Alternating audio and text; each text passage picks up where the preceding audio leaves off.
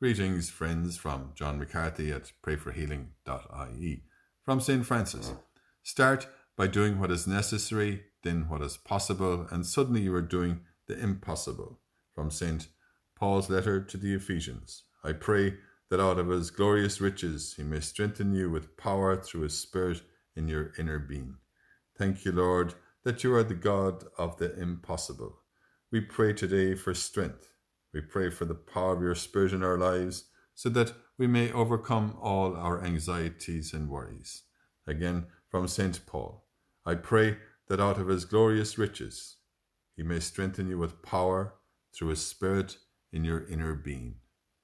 Lord, today we ask you for that blessing of strength in our inner being. We ask you for that blessing of power in our inner being and calmness and peace. Lord, help us to do what is necessary to protect ourselves and those around us as we pray together and say for one another. Hail Mary, full of grace, the Lord is with thee. Blessed art thou among women, and blessed is the fruit of thy womb, Jesus. Holy Mary, Mother of God, pray for us sinners now and at the hour of our death. Amen.